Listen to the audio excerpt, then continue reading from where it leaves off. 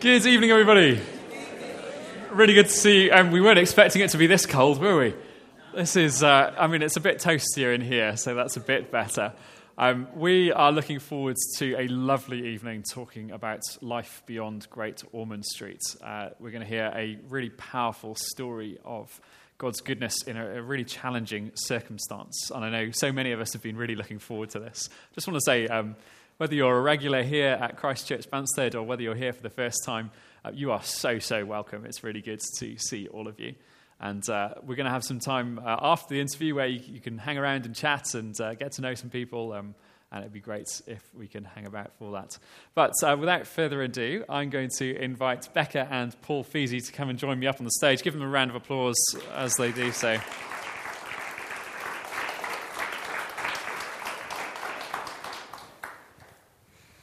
My first question was going to be, how have you managed in the heat over the last couple of days? But how have you managed in the cold over the last couple of hours? Yeah, it was a little bit chilly, wasn't it? Yeah. It was a bit. Yeah, I did look at a sweatshirt in my wardrobe and think, I won't need that. Yeah. It's all good. It's nice and warm in here. And in one of those bizarre twists of fate, Paul and I have just discovered that we spent 18 years living on the same street without ever coming across each other. It's a small world, isn't it? So if you occasionally pick up a Welsh twang in Paul's voice, it's the specific Heath Park Avenue accent that we share. Let's do some proper questions. Maybe start by telling us a little about your family and where you're from. Yeah, so I'm Becca and my husband Paul, and we live in Crowborough in East Sussex. We've got 3 girls. Melody is 10, Clara is 8, and Libby is 2. We've been there for 13 years now, I think, haven't we? Yeah, that's right. Yeah, so yeah, that's us. That's us. Lovely. We're not always that cheery, but yeah. Yeah, so I grew up just down the road from there in a little town called Uckfield in East Sussex as well. Grew up in a Christian family became a Christian when I was 17 on a Scripture Union holiday. Cool. And so when did you become a Christian? I became I was raised in a Christian family in Cardiff. Yes. So I kind of went to church my whole life, always kind of believed in God.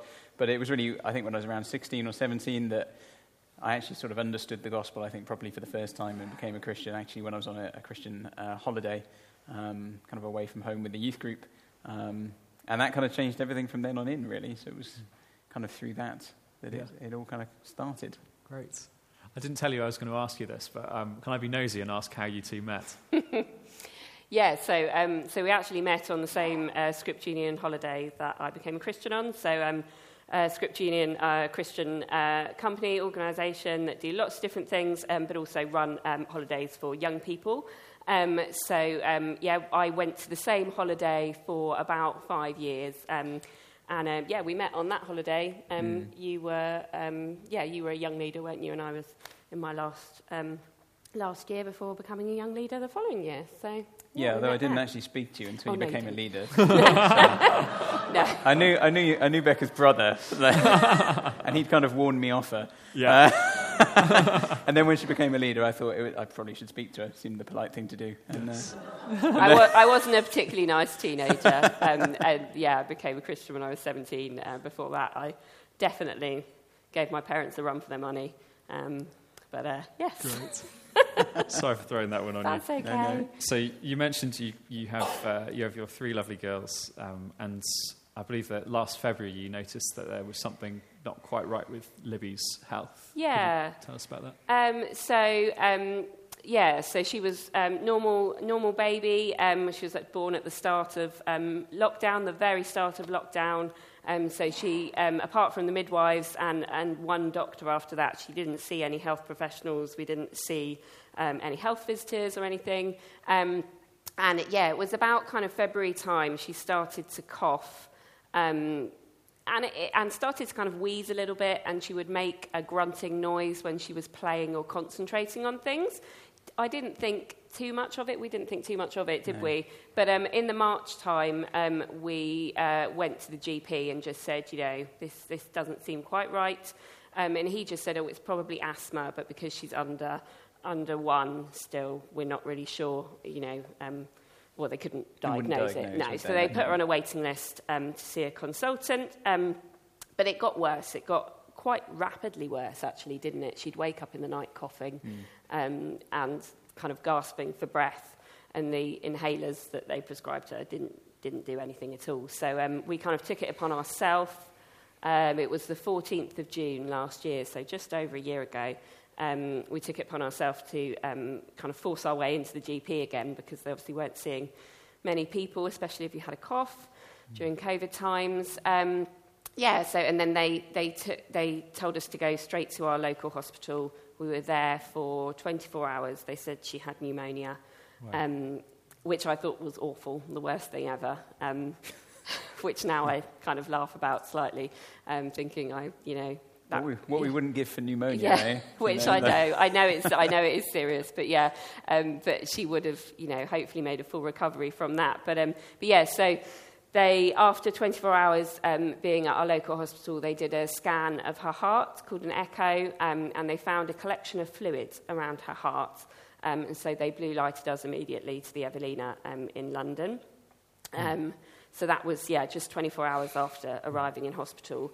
And it's you a were really rapid, suddenly your life is transformed. Yeah, and I mean, we'd never had anything like that before. We're both quite kind of straightforward medically, we've never broken any bones or anything. And it was just, I'd ridden in an ambulance once with a friend, and it was a very, very scary time. They were still quite sort of. They made it all feel quite routine at that point, though, didn't they? They said, you'll go up to London and they'll do this drain, and they were like, they do it all the time. And so you're like, okay. But they couldn't tell us what the fluid was around her heart, though. So when I got there to the hospital, they prepared me in the ambulance. They said, have you ever been in an intensive care unit before? No. Okay, well, this is what you should expect. Don't look at people, there will be very poorly children in there. Your daughter is not that poorly, but that's where she needs to go right now. And with maybe being there for about half an hour, she was taken away from me. And the next time I saw her, she was in an induced coma and very, very, very poorly because, there were so that was after a couple of weeks actually. So what happened that night? They'd found this fluid. They drained the fluid, but then there were complications in the draining of the fluid, and lots of air came in around her heart. And they couldn't explain why the air was there. They thought initially that they had maybe punctured a lung doing the drain. And this poor surgeon had to come in and say to me, I'm really sorry, I think I've punctured your daughter's lung. We need to ring another surgeon to come. In the middle of the night, this was. And I was there by myself because Paul was at home with the other children, planning on coming up at about 9 o'clock the next morning. You actually spoke to the consultant on the phone in the middle of the night, didn't you? She was about 1:30. Yeah, she rung you, which we didn't realise until later on, about 3 or 4 days later. But that consultant was actually the medical director of the whole hospital. She was standing in for somebody that night. Wow. But she was there when all this kind of complication and everything went on. And they never did get to the bottom of why the air came in, but she became very, very poorly, very, very quickly. And I rung Paul early in the morning and said, you need to come sooner than 9 o'clock because, you just need to get here. I think it was about 5:30 in the morning you rang, and I remember you just said, you need to come now because they've said they're not sure whether she's going to make it. Yeah. Which was a bit of it was a complete shock because it had all been quite, like I said, it felt, although it was obviously serious, the way they had made it sound in the run-up to the procedure was, we drain this stuff all the time. Yeah. It's a standard thing. Okay, fine. Even when I spoke to the consultant at sort of 1:30 in the morning, she was very much just like, this is what's happened. She was like, we're really sorry that there's been this complication. And I was like, okay, fine, do your job. See you in the morning. Fine. You're the ones who know what you're doing, so that's fine. Yeah. So, it was quite a shock to kind of hear that in the morning and then have to kind of hot-foot it up to London. You didn't go by yourself, though, did you? Our friend took you because you were kind of in no fit state to kind of know exactly where you were going and figure out a route. I don't think I'd planned at all the journey. So a friend of ours, came on the train with me and just pointed me on the right tube. Yeah. When we got there and got me to the door. Pushed you in. And then so I think I arrived about 9 o'clock, didn't I? And it was a nightmare because there was no signal on my phone. It's just a kind of dead area. Yeah. And I couldn't find the right floor, couldn't find the right room, and you're buzzing these doors, and no one's opening the doors, nobody's answering, and eventually kind of got in, and you were like, oh, it's fine, she's fine, and we went in to see her, and she didn't look in a good state, but you just seemed quite calm about it all. I guess you'd had quite a lot of time to I guess so. adapt to it, but there were maybe like 5 or 6 nurses around the whole time, sort of constantly, seemingly just keeping her going. So is it at this point where your favourite nurse comes into the story, or is that Not later quite. on? That's slightly later on. But she was one of the nurses at the Evelina. But no, that morning Paul arrived, and I said, oh, I think she's kind of doing okay right this second. Why don't you come and have a cup of tea? Let's go and chat. And I said to Paul, let's come to the parents' kitchen. This is basically where I've hung out all evening. And we walked in, we grabbed a cup of tea, we stood there by the sink, and your phone rang, didn't it? Yeah, it was just a brief moment of signal came through. And I saw it was a London number, and I thought, that's really odd, so I just answered it. And someone said, oh, is that Liberty's dad? I said, yeah. And they said, oh, you need to come back because she's quite poorly. And we were literally sort of 20 seconds from the door, So we kind of went straight back in. I got to the door, and the doctor, I remember he stopped me on the door, and he just said, her heart stopped, but they're trying to bring her back. And I remember looking through the door and seeing her kind of on the table there, they'd stripped her down completely. There was pandemonium, or it looked like pandemonium, to the untrained eye. But yeah, they're kind of doing chest compressions, kind of on her chest at that point. And the guy, I remember him saying, I've got kids, you don't want to watch this. And they kind of just took us out to the side and put us kind of in the corridor, got some chairs for us, and I think a nurse stayed with us for a while, didn't she? They were coming in and out the whole time, kind of trying to explain what was going on and what they wanted to do. And that's that's not really a moment. I don't think I'll ever forget that moment. Really, it's quite shocking to be told. As soon as you come out that door, you think to yourself, "Am I ever going to see her alive again?" I've got no idea how long we were really out there. But I remember the doctor coming out and saying, well, we're going to try and bring her back, and then we want to get her onto this machine called ECMO, which is basically sort of an artificial heart and lung, which pumps blood out and round and back in. Yeah, and he said that would take about an hour and a half. It was a proper kind of, surgical procedure with surgeons to come and put her on the machine. I think we were incredibly fortunate we were at the Evelina when she had the cardiac arrest, because they don't have ECMO machines in every hospital, so they didn't have one in our local hospital. So we were really fortunate that we were there when that happened. So they put her on ECMO, and they told us that one of the side effects of being on ECMO is it can cause a bleed to the brain. And within less than 24 hours, she had a stroke, didn't she? She had a stroke to the right side of her brain. But they kept her on the machine because she wasn't able to come off it yet. During all of this time, we were asking, why is this happening? What is wrong with her? She's got pneumonia, she's got a cough. Like, what is this? And every time they did a CT scan, and then when they opened her up and they said that there was just so much fluid, they were trying to find a cause to this fluid. Where was it coming from? What was it? It baffled them, completely baffled them.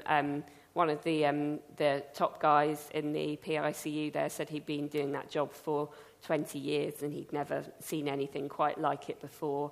The surgeon who went in and did a heart procedure on her said that he had to stitch up over 30 stitches around her heart, and he had to put a clamp in her stomach to stop fluid from dripping down further, but they didn't know what it was or where it was coming from. And it it was a lot as well, because I think the doctor said to me that within the first 24 hours, once they drained the initial fluid, he said it was like the floodgates opened, like it just was just gushing out. And he said, I think it was 2.5 litres in the first 24 hours in her chest, and he said, which to you or I would be the equivalent of about 30 litres, just kind of inside us.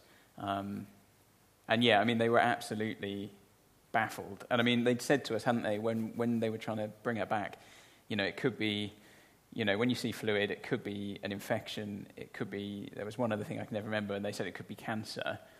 And I remember we said in the corridor, like, I wouldn't care if they said she has cancer right now. I just want them to say, this is what it is. You just want to know. And we can do something now, because it just felt like they didn't know, and she was just kind of going downhill all the time. So. And until they found out what was wrong, the only treatment they could give her was, randomly stitching places up in her chest or putting drains in her. They couldn't treat her until they found a cause of what was actually wrong with her. So that was really difficult. It was really difficult. It would have been difficult to anybody, but it was difficult, I guess, for us as Christians as well to kind of, trust that this was all in God's plan for us and for her. But we just really wanted answers as to what was going on. So at this point, you're still in the Evelina. Yeah. How did you end up at Great Ormond Street? Yeah, so the consultants at Great Ormond Street were in talks with consultants at Evelina and Great Ormond Street were in talks together, but they were also on these multidisciplinary Zoom meetings speaking to doctors in Atlanta and in Philadelphia as well, because the Philadelphia Children's Hospital has got quite a specialist unit for lymphatic fluid, which is what at this point they thought that the fluid was lymphatic. So they were in talks with all these people, and eventually they called us in and said, we think she's got a generalized lymphatic anomaly. And we were like, a what? What now? And they were like, well, it's a really rare thing, but it's a collection of kind of diseases, of anomalies, where the lymphatic system in your body just doesn't work properly. So that's what they told us it was, and then it wasn't until a couple of days later they'd had another meeting, and then they narrowed it down, didn't they? And I think when they got the genetic results back, they narrowed it down to being a specific lymphatic anomaly called Kaposiform lymphangiomatosis, or KLA for short. And the Evelina Children's Hospital couldn't deal with that.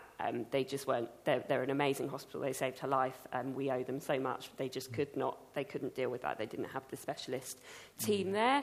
And so we were transferred to Great Ormond Street because they thought, although it's such a rare disease, there's only thought to be about 100 or so, if not less, people to have had it and have it around the world.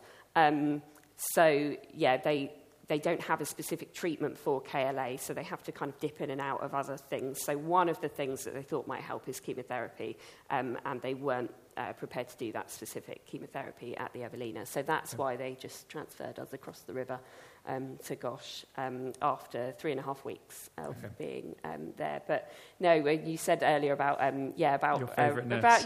So she was brilliant. So she was called Rachel, and we didn't actually find out she was a Christian until, I don't know, I think she'd been looking after Libby for maybe a week on and off, hadn't she?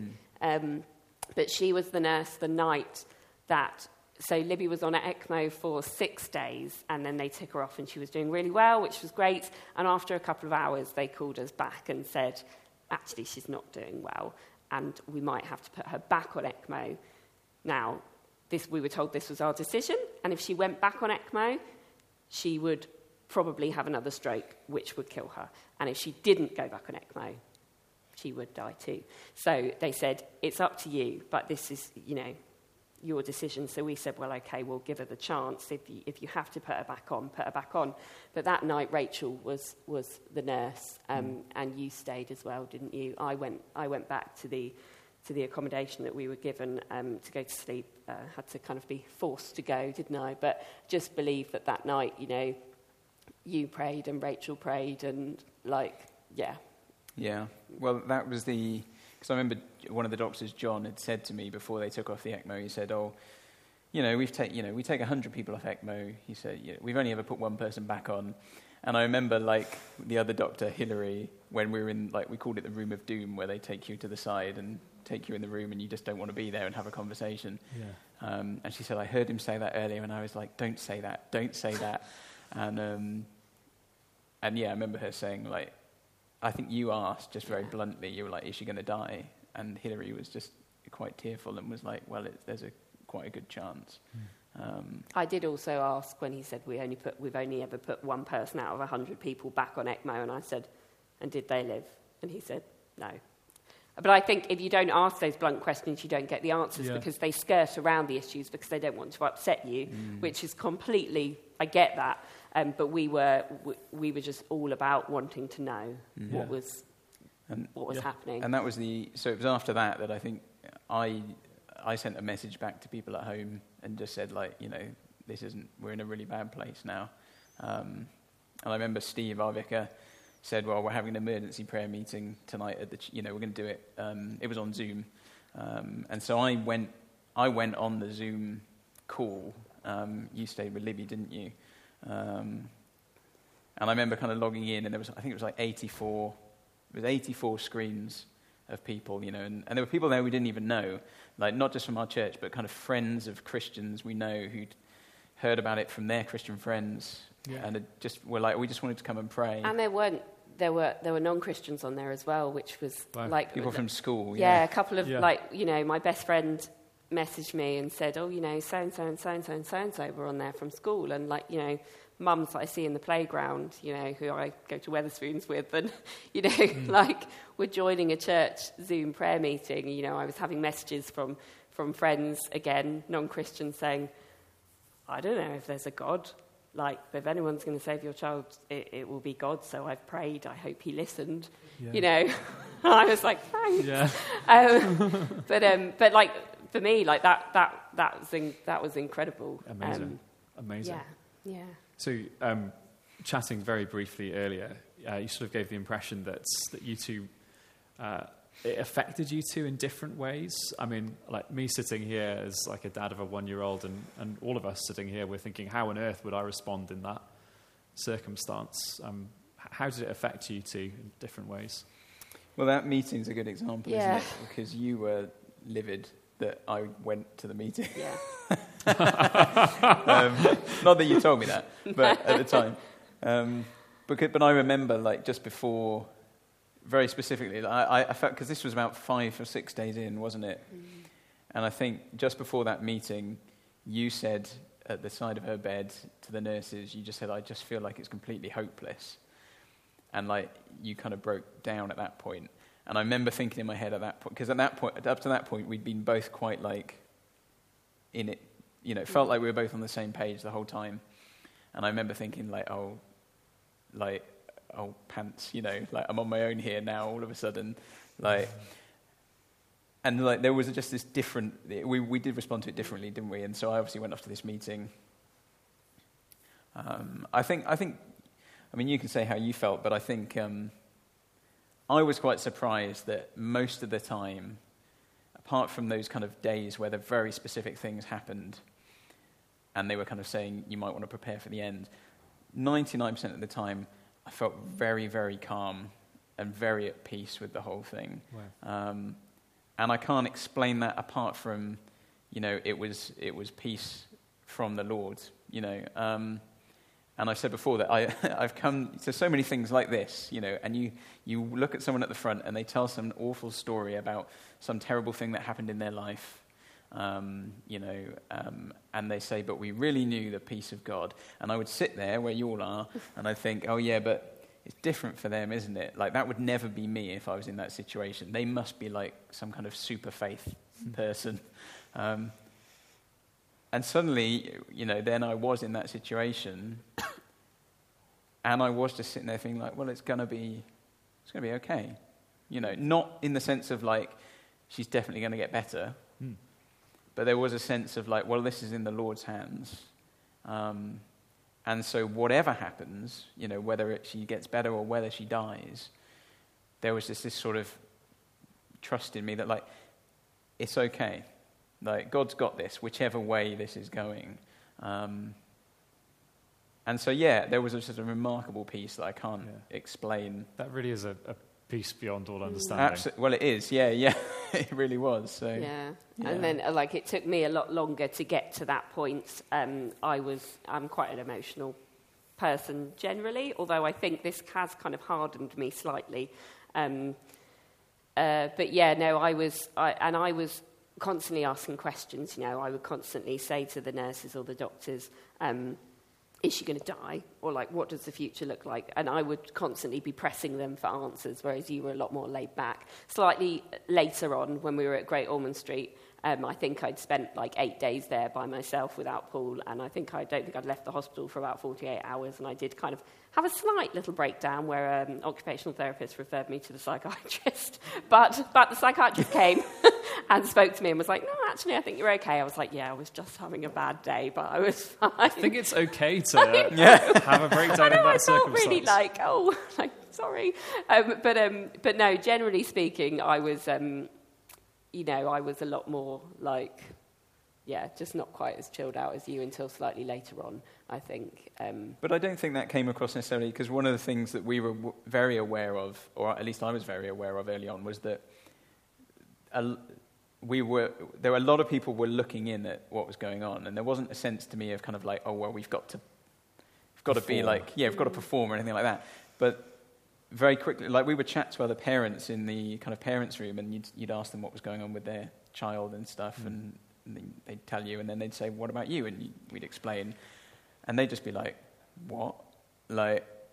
How are you so calm?" And I don't think at that point we were just like, well, I don't think we thought it was anything particularly unusual at that stage, But when you start mixing with lots of other parents who are in a very serious situation as well, you could see actually lots of other people were just in absolute bits the whole time.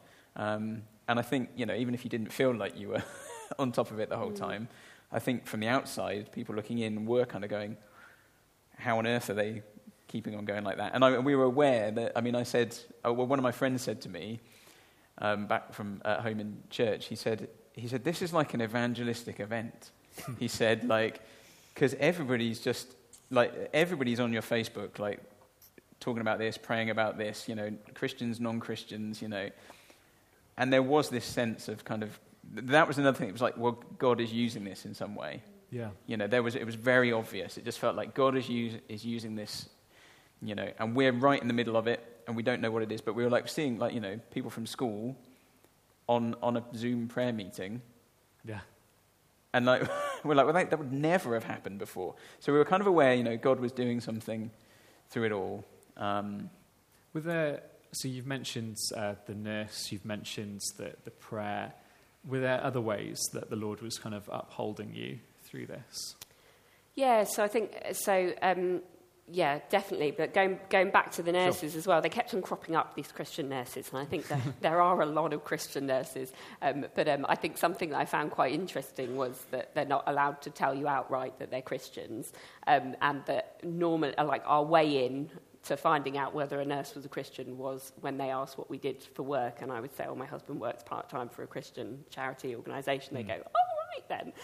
And then they would tell me, so she had a number of Christian nurses at the Evelina, the one that evening where we thought that she was going to go back on ECMO. There was one, she was only in the PICU at Great Ormond Street for a week by some amazing miracle before we moved to the ward. And one nurse who she had for 3 nights in a row there was a Christian, and I only found out she was a Christian on the last night. And she was like, okay, so I can say this to you now. I've just been here every night for the last 2 nights praying for her.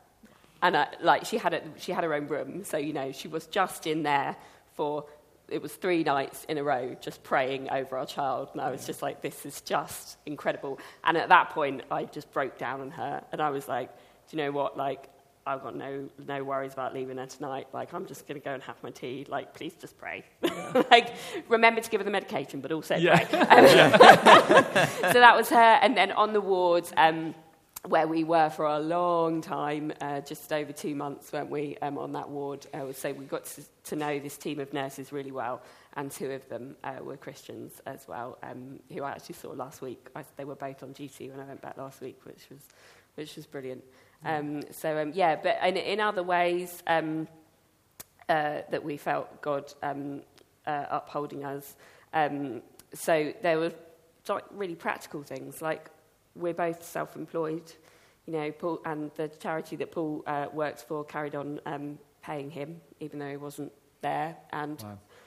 A friend set up a GoFundMe page, which I was quite against at the beginning. I don't know how I felt about that, but actually that was a real answer to prayer.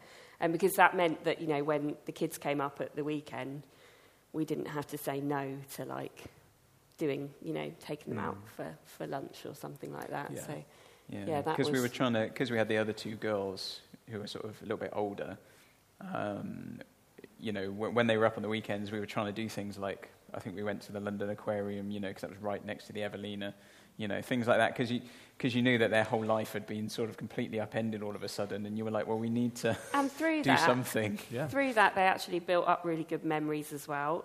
So we were even talking about it today, weren't we? They were saying, what was that really nice restaurant that we used to go to?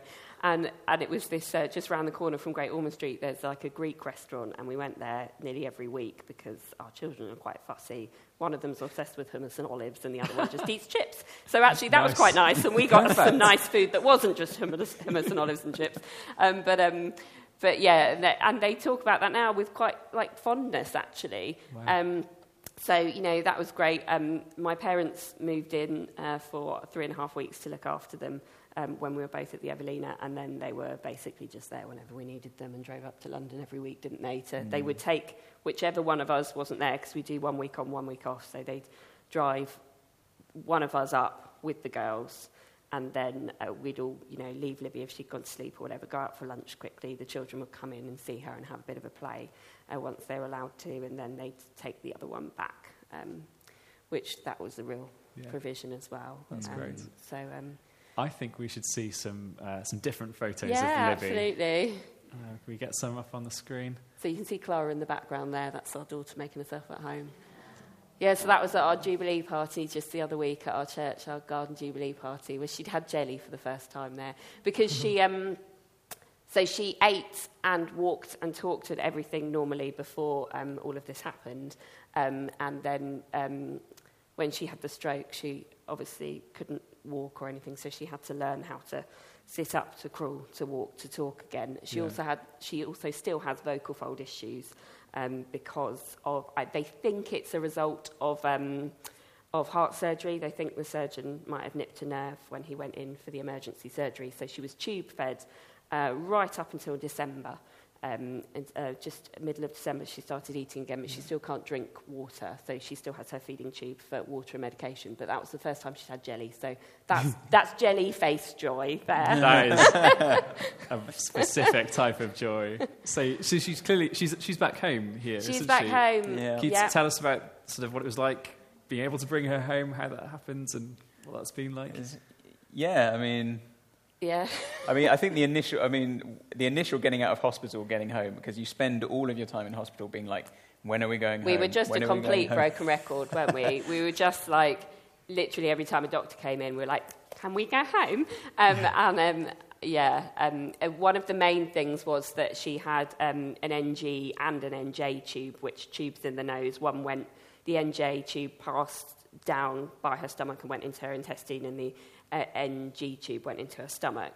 And so they wanted to get those tubes out and get a feeding tube in her tummy. So once they'd done that, and there was a new doctor on the scene, wasn't there, who just kind of whizzed it all through and was like, right, we want to get this kid home. So they got her feeding tube fitted, and then we were actually discharged on my birthday on the 24th of September, which was a real day of going, are we going, are we not? Are we going, are we not? Because they kept on saying, oh, but you have to have this scan, and if this scan doesn't go well, then we won't let you go. And I was just like, come on now. Like, I want an Indian takeaway, and I want to sit next to my husband on our sofa, because we haven't sat next to each other, we haven't been in the same town, like at home, for 3 months. Yeah, so, I think we said that at one point, didn't we, that we hadn't actually been in our own house together for about 2.5, 3 so months. So it was the morning of, the 14th of June. I took her to the hospital, and then we came home on the 24th of September. So it was a long time. But I talk about, I feel like when you're in hospital all that time, you sort of become like slightly institutionalized, because you get into a routine of how life works. Right. And people were bringing us meals and things, and suddenly they were like, right, off you go. And you get home and you're like, how do I cook? What do I do? But like, that first night we got home, though, we were, I don't know, maybe it would have been better if we waited until the Monday, because we got home Friday night, my birthday, like the girls were so excited, so Paul drove up that day, so we drove home, the three of us. So the first time I ever did an independent tube feed with her was stuck in a traffic jam in like some really dodgy area, like driving through London on the way home. I was like, Paul, lock the door. And I'm there like trying to find this, feeding tube, and I'd only been taught 2 days before. I'd only had my training on how to use this feeding pump, and so that was all a bit crazy. But then we got home, I don't know, at about 7:15 in the evening, and the girls were so excited. There were balloons. My mum had organised, like, bunting, like loads of friends and family had made, like, different triangles of bunting saying, welcome home, Libby, and happy birthday, Mummy. Oh. And there was a birthday cake, and there were presents for her and for me, and they were like, open your presents, let's sing happy birthday. And we were like, we've got to do medication. And we're there in the kitchen going, oh, how much does it say of this? And you had never done any of the medication by yourself before, had you? And so I was trying to teach you how to do it all. And so the first night was a bit crazy, but initially, yeah, and then it settled down after that, and it's just nice. Yeah, it's just a routine. Normal. You get into a routine very quickly. So I mean, there was a lot of medication at the beginning, but even then, once you know what you're doing, you just kind of get up, you do it, and then you carry on the day. And most of her days look like any other child's day, and particularly now, she has a little bit of medicine in the morning, a little bit in the evening. The rest of the day, she just does what she wants, like any other sort of 2-year-old, and you wouldn't really know there was anything different about her on the whole. She did have, she had a central line, a Hickman line, for which she had some medication in hospital, well, a lot during the early days, that basically goes straight into her veins.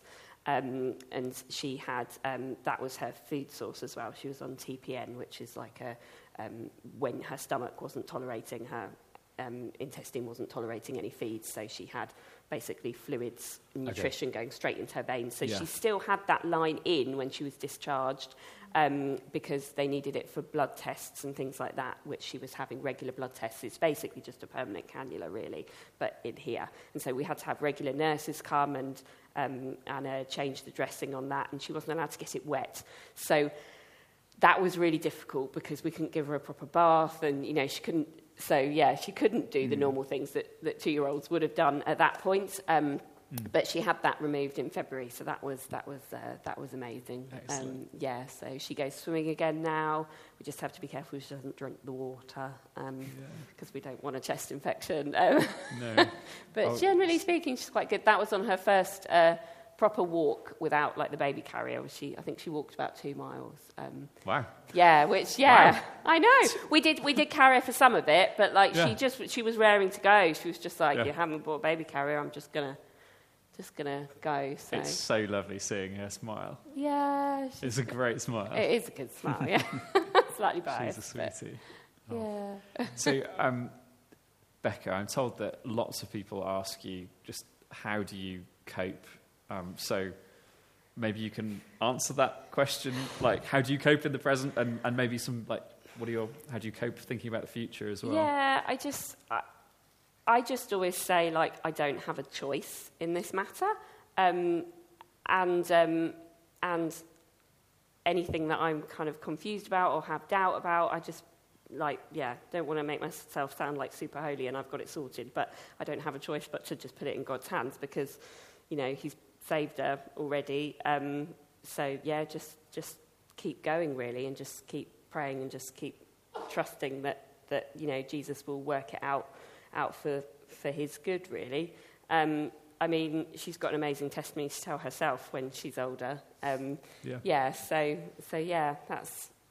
it really.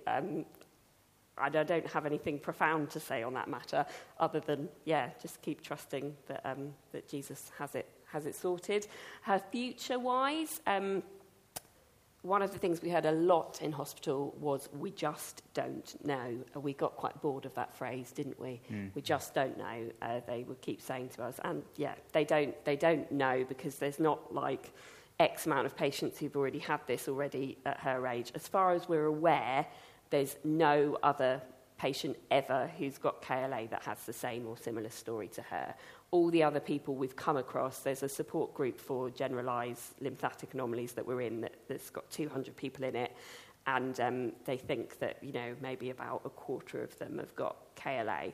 But none of the stories we've heard match up to what she's been through. So she's obviously got this lymphatic anomaly, but she's got lots of other things like her vocal fold issue and the fact that she had a stroke and everything, and she's got the feeding tube. So there's lots of things that run alongside that.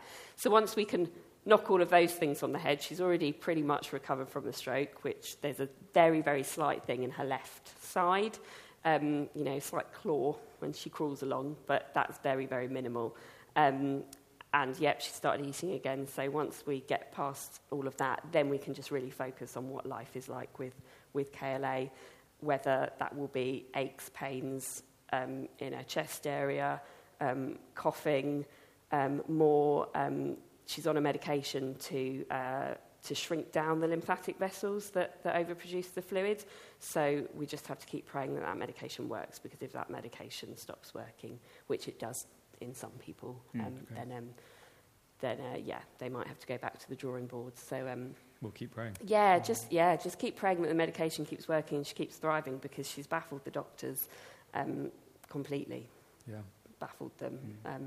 And it's a fast-moving area as well. Sort of, they'd said to us very, earlier on when they kind of were getting an idea of what it was. They said people have only really been looking at this illness since the late 90s, and they said, and it's just moving so quickly in terms of research. So, I think there was a lady who we talked to whose son had something similar, and she said sort of, he'd been diagnosed sort of 10 years ago, and she said what they know now compared to then is so different. And we've joined a research program that's based in America for rare diseases, and what they do is, I had to type in every single hospital that's cared for her and which consultant she's under and departments and stuff. They then contact the hospitals and request all her medical notes, and so that they're kept in this one place. We can now see them, which is quite interesting as well. But they've got them at this Centre for Rare Diseases in America, so they can literally analyse all of these notes, pinpoint every single little thing about her and what's happened along her journey, to try and see whether there's anything they've missed that they could, find a medication, find a cure, find a more effective treatment, which would be incredible. So keep praying for that and the research as well, because I often think like these rare diseases do get missed in the funding and in the research for things as well. Now, I know that one of the things that you did to keep you going was you had a kind of Bible verse journal. Could you maybe share one of the verses and maybe how you found it particularly helpful? Yeah, sure. Well, there was lots of day by day. I will say, before I share this verse, that there are just so many verses that sort of came to life through the time we were there, particularly in the Psalms. But I think suddenly when you're at sort of rock bottom, a lot of these verses become more than just kind of, here's a nice verse that you might put on embroider on something or other to hang up somewhere in your house. You're like, this really has a meaning now. And actually, one of the ones we found written down in the journal was from John 14, where Jesus said, "Peace I leave with you, my peace I give you. I do not give to you as the world gives. Do not let your hearts be troubled, and do not be afraid." And I think, as we kind of talked about earlier, the peace we knew was, definitely from outside of us. It was definitely, there was no reason for us to have the peace that we had. And so actually when you read about Jesus saying, well, here's my peace that I leave with you, it begins to take on a new meaning for us, I think. And, there are lots of verses like that. But I think, what that verse, when Jesus is talking about, having peace there, he says, do not let your hearts be troubled, do not be afraid. Thinking about that you asked a moment ago, Becca, how she coped. I think so much of it is to do with big picture. I don't know how people cope in this situation if they don't have faith, if they don't believe there is a God. Because, I can read the Gospels, and I know that when Jesus talks about the peace he brings, Jesus has brought peace between us and God through his death on the cross. And because we know what Jesus has done, we know what God is like, we know what Jesus is like, we know that we have a God who loves us and who cares for us, and we also know what the end of the story is. Yes. We know that ultimately, at the end of all things, there will be no more sickness and death and crying or pain. All those things will be washed away. And there is this sort of happy ending. And I think that's what helps us cope in the middle of it, because we know that because of Jesus, because of the cross, because of what he's done, no matter what happens in this life now, so even in those moments when she was really sick and I said, she might die, we kind of knew even if that happens, there is still a happy ending. And I think if you don't have that, sometimes we would read the comments people would put, and maybe we'd have comments on Facebook from friends who weren't Christians, and they'd say sending positive vibes or, things like that. Well-meaning. Well-meaning, very well-meaning, but I said to Becca, I said, in that moment, when everyone was saying, look, we're praying for you and things, you kind of see things like that and you realize how empty it really is. It's just it's like, well, we hope it will get better, but there's no real guarantees. And actually, I think when looking at that verse there, I say, well, we can have peace because we know what Jesus has done. It makes a difference, not just kind of at the end of all things, but it does make a difference now, because like we say, we don't know what's going to happen tomorrow or the day after. In fact, none of us, all of us live in that situation anyway. None of us know what tomorrow is going to bring. And we don't know how long Libby will have, whether she will, get worse at some stage or whether she'll live to a ripe old age, and whatever that might look like. But we can know that regardless of that, we have a God who is working all things to good and will ultimately bring all things together under him. And at the end of all things, these things will be gone because of what Jesus has done. So I think that's an encouragement for us in the midst of it all. That's so good to hear.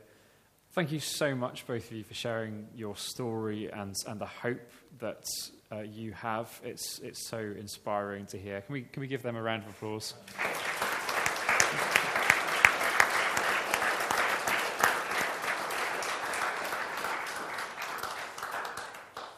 In just a moment, Gaynor is going to come up and explain what's happening for the rest of the evening. But I'm going to pray for these guys, and if you would like to join in, feel free if you know what it is to pray, and just ask God to keep protecting this family. Father God, we thank you so much for this story. Lord, we thank you for Libby and pray that you would protect her and keep her safe. We pray that you would keep Becca and Paul and the girls going, keep their faith strong and grow them in their hope that they have in Jesus. In his name, amen. Amen. Thank you. Thanks very much. Gaynor, over to you.